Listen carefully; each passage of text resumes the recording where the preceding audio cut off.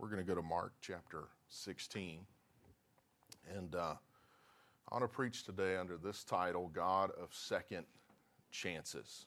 God of Second Chances. How many of us, we know we serve a God who is the God of second chances. Amen. And there's always an opportunity to come back to God, to turn toward God. There's always an opportunity. It doesn't matter what's happened in the past. God is looking for you. He wants you, and He is a God of second chances. And I would go beyond that and say third chances, fourth chances, fifth chances, sixth chances, seventh chances. Rejoice not against me, O my enemy. If I fall, Amen, I shall arise. And really, that is what grace is. Grace is the ability to get up again and go forward in God. That's what grace is. And so I want to preach about that this morning. We're going to take our text from Mark chapter 16. We'll read verses 6 and 7. Mark 16, verses 6 and 7 says, "But he said to them, do not be alarmed." Now this is an angel speaking. "Do not be alarmed. You seek Jesus of Nazareth, who was crucified. He is risen." Aren't you thankful for a risen Savior today? Amen. "He is not here. See the place where they laid him. But go tell his disciples and Peter." Everyone say, "and Peter." "Go tell the disciples and Peter that he is going before you into Galilee. There you will see him, as he said to you." The angel tells them to go tell the disciples. Got a message for you to deliver. You're the first to hear it. But Jesus is going to be where he said he would meet you. You go there. That's where you're going to find him. Tell all of his disciples. Tell all of his followers. But Peter is singled out. Go tell Peter. Make sure Peter gets the message. Tell everyone, but don't leave out Peter. This is important and significant. Peter needs to know what's happening. And there, in Galilee, he's there, going before you. Peter gets singled out. Peter gets singled out because Peter needed to know that he had another opportunity. He had another opportunity. We don't like being singled out. We don't like having attention drawn to us sometimes. If you're like me, you definitely don't. I know that seems very odd since I'm standing here at a pulpit preaching to an audience. But I am totally happy being the person without attention put on me. We don't like to have especially this kind of attention that Peter is receiving. Go tell Peter. If you understand and you've read the scripture, you understand, you know that Peter had just had his biggest failure in his life. We're not talking about small things that you gloss over. We're not talking about something minor. We're talking about a major failure. Because Peter had staked his own identity. He had staked himself on his own strength that he would stand. When others may be fleeing and turning and walking away from the Lord, Peter was going to be there. He was going to be that staunch supporter of Jesus Christ, and he was going to be present. It all happens in Mark chapter 14. Jesus tells them that they're going to stumble because of him and about what's going to happen, that's fixing to happen to them and happen to him. But Peter says, "No, Lord, everyone else might, but not me, not me. I'm really committed. I'm the one who's going to be here." It all happened in Mark 14, verse 29. Peter said to him, "Even if all are made to stumble, everyone else may, but I will not. Yet I will not be." Jesus said to him, "Assuredly, I say to you that today, even this night, before the rooster crows twice, you'll deny me 3 times. But he spoke more vehemently, "If I have to die with you, I will not deny you." And they all said likewise. Now everyone agrees with Peter, but Peter was the one who kind of led the charge. He declared himself and where he was going to be. he was going to be on the Lord's side. But you know what happened? Peter denied him. Not just one time, but exactly as the Lord had said, 3 times he denied the Lord. He even changed the way that he acted. He changed the way that he spoke to conceal his relationship with Jesus Christ. He changed a lot about himself so that he would be hidden. We could say Peter failed not just one time, but he failed 3 times. He had 3 opportunities to do the right thing, but he failed. But the point of what I'm preaching today is this. It's not how many times you fail. It's not. It's not how many times you fail. It's how many opportunities God gives you not to fail.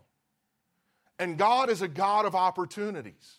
He's a God that keeps bringing the opportunity to you that you can do the right thing, that you can stand before Him with a clear conscience and do the right thing, the righteous thing, the thing that He's called you to. And it's a simple thing. It's called repentance.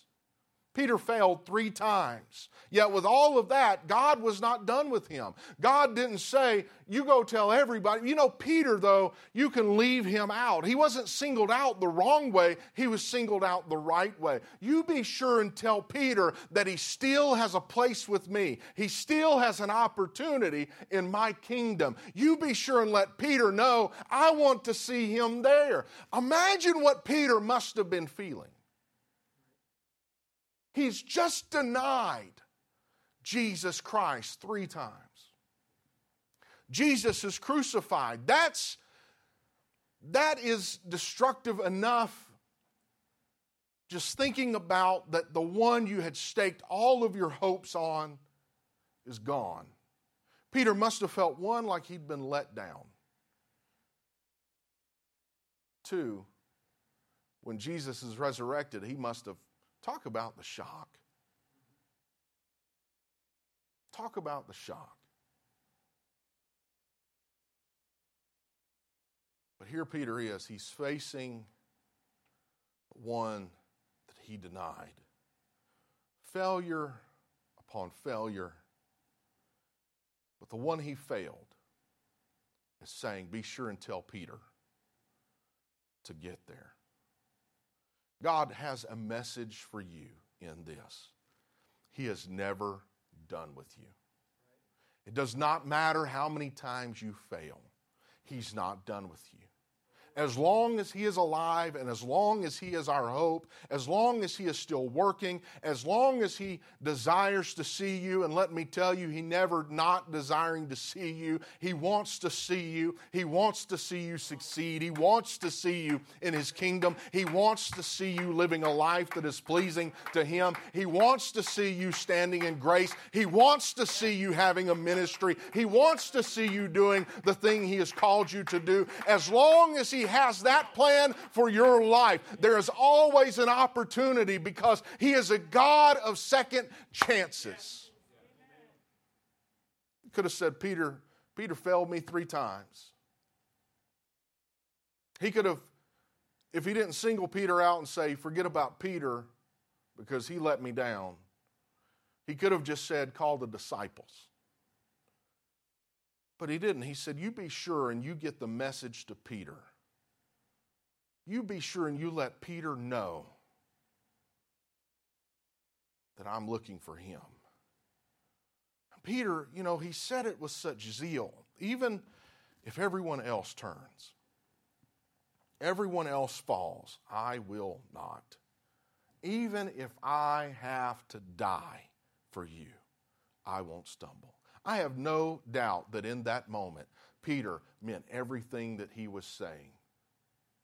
And I have no doubt I'm talking to people this morning that there have been failures in your life where you staked yourself standing on one thing, but when it came to that moment of crisis, you failed, and you look back at that as an extreme failure in your life. But I believe with everything in my heart that in the moment that you made that commitment, you had the best of intentions. You were planning on standing. You were zealous. You said it like Peter did with zeal. You were sincere. sincere. You meant every word of it. But when it came time,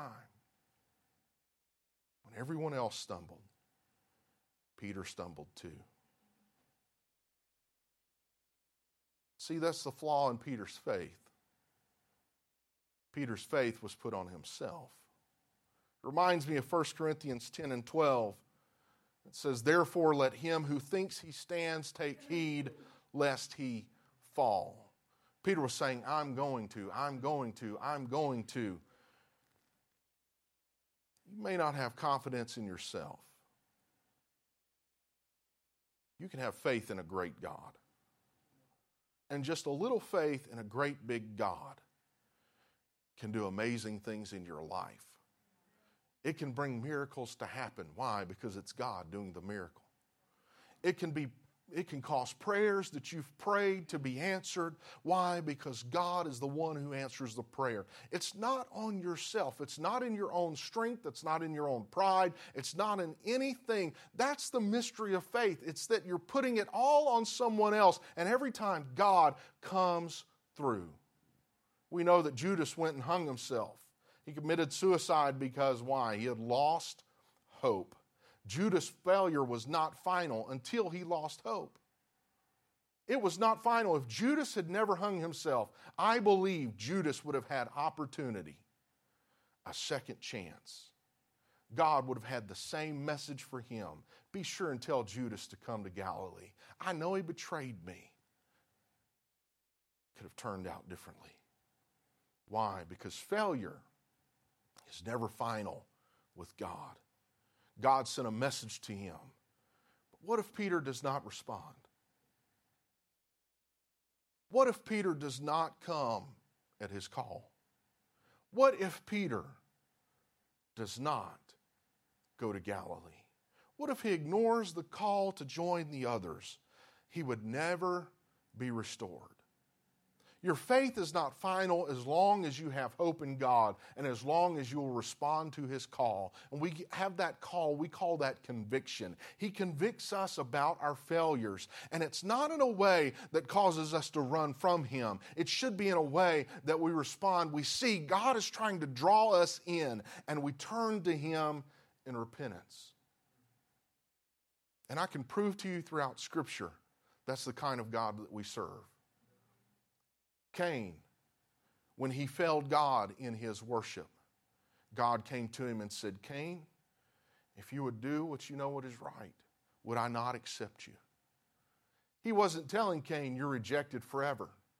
He was saying, Cain, if you'll turn and you'll do it the right way, I'll accept it. Jonah, when he rejected God's plan, God made a way out of the belly. His own judgment. Think about that for just a moment. The judgment that God had sent upon Jonah, God turned back. Why? Because Jonah heard the call of conviction. And over throughout Scripture, we have this example that God is a God of second chances. God has a very clear message in His Word. You may have failed. Yes, we have all failed. All have sinned and come short of the glory of God. You may have failed. You may have messed up royally. But there is nothing that grace cannot cover. There is nothing that hope in Jesus cannot resolve. There is nothing that He has not, that you have done that makes Him done with you. He has provided a way because He is a God of second chances. And His way is to call you to Himself. Conviction. And when you're convicted, there is a step you can take. It's called repentance. It just means turning around and going the way that you've not been going yet. It's turning away from that bad call, that failure, that sin, and turning toward God.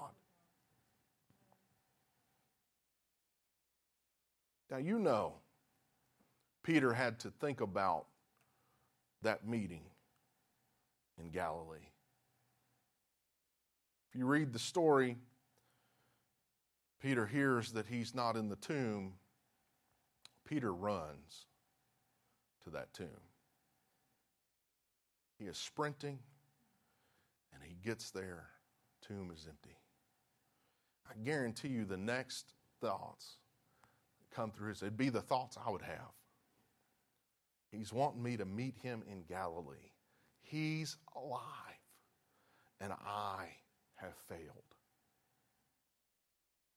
At first, Peter didn't even believe what was being told to him. He had to check on it, make sure. So he ran. All of these things going through Peter's mind. Failure. Lord's resurrected. The call to come to Galilee, where he will meet the person he failed. The Lord's call for us to come always includes conviction over sin and failure. And he had to face that. He had to deal with all of that. Many people try to hide their failure from God. It's one of the first principles in the Bible. It's never hid. Adam and Eve sinned, and when God comes to them in the garden, they try to hide, but nothing is hidden from God. He knows. He already knew. He knows your failures. He knows you better than you even know yourself. But even knowing our sins, he provides a way that we can be right. He provides a second opportunity, another chance. So Peter shows up in Galilee.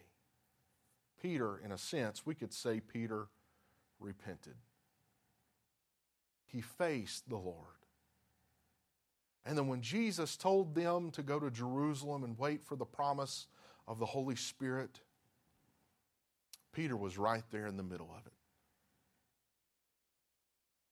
People in that room could have been looking at Peter and saying, he failed too.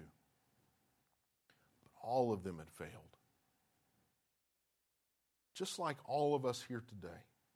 Every one of us have failed, but thank God for a God of second chances. Peter not only repents, but Peter's also the one given the opportunity to present the message of what a person must do to be saved. It all happens in Acts chapter 2. People were mocking and saying, you know, what's happening here? These people are filled with new wine. Verse 13, verse 14, Peter stands up with the 11 and raises his voice and said to them, men of Judea and all who dwell in Jerusalem, let this be known to you, heed my words. These are not drunk, as you suppose, since it's only the third hour of the day, but this is what was spoken by the prophet Joel. Peter begins to preach to them and tell them what they need to do. Why? Because Peter was the one given the anointing. But now what if Peter never shows up in Galilee? What if Peter never takes God up on his second chance? What if Peter rejects the call of God to come meet him? We never have a message of salvation if we reject that call to a second opportunity. And that's how it is. If we fail and the Lord calls us, but we never respond, we don't respond to the conviction, and we don't respond to his promises, and we don't respond to his offer, then there's never going to be a message of salvation in our future. He's a God of second chances, but he's also a God that is wanting us to respond. The message is there. The promise is there. But you have to move toward him. He's reaching, calling for you. He's pulling for you. But you have to go to where he is at. You have to meet him in Galilee. He is the God of second chances. And your failure does not define you. It is not final. It never is and never has been. As a matter of fact, Paul, when he's writing and he's talking about all of the sins that can be committed, he makes a point to tell every saint, he says, such were some of you. You used to be that. You used to be a liar. Not anymore. You used to be a fornicator. You're not anymore. used to be an adulterer, not anymore. You used to be, but not anymore. Why? Because He is a God of second chances. Aren't you thankful we have a God of second chances? And I'm talking to someone this morning. I don't know who I'm talking to. I just know that God laid this on my heart today to let someone know He is a God of second chances, and He is not done with you. Your failure does not define you. It does. I know we want it to define us. I know that what we want to do is we want to internalize all of those things and make it who we are and what we are. And the world's happy to tell you to do that. They're happy to tell you, yeah, that's who you are. That's what you are. But it doesn't define you. He is a God of second chances. And either God is telling the truth about us in His Scripture, or all of the rest of it doesn't matter, because it's a lie. It's just a lie. He is the God of second chances. Amen. If you'd stand with me.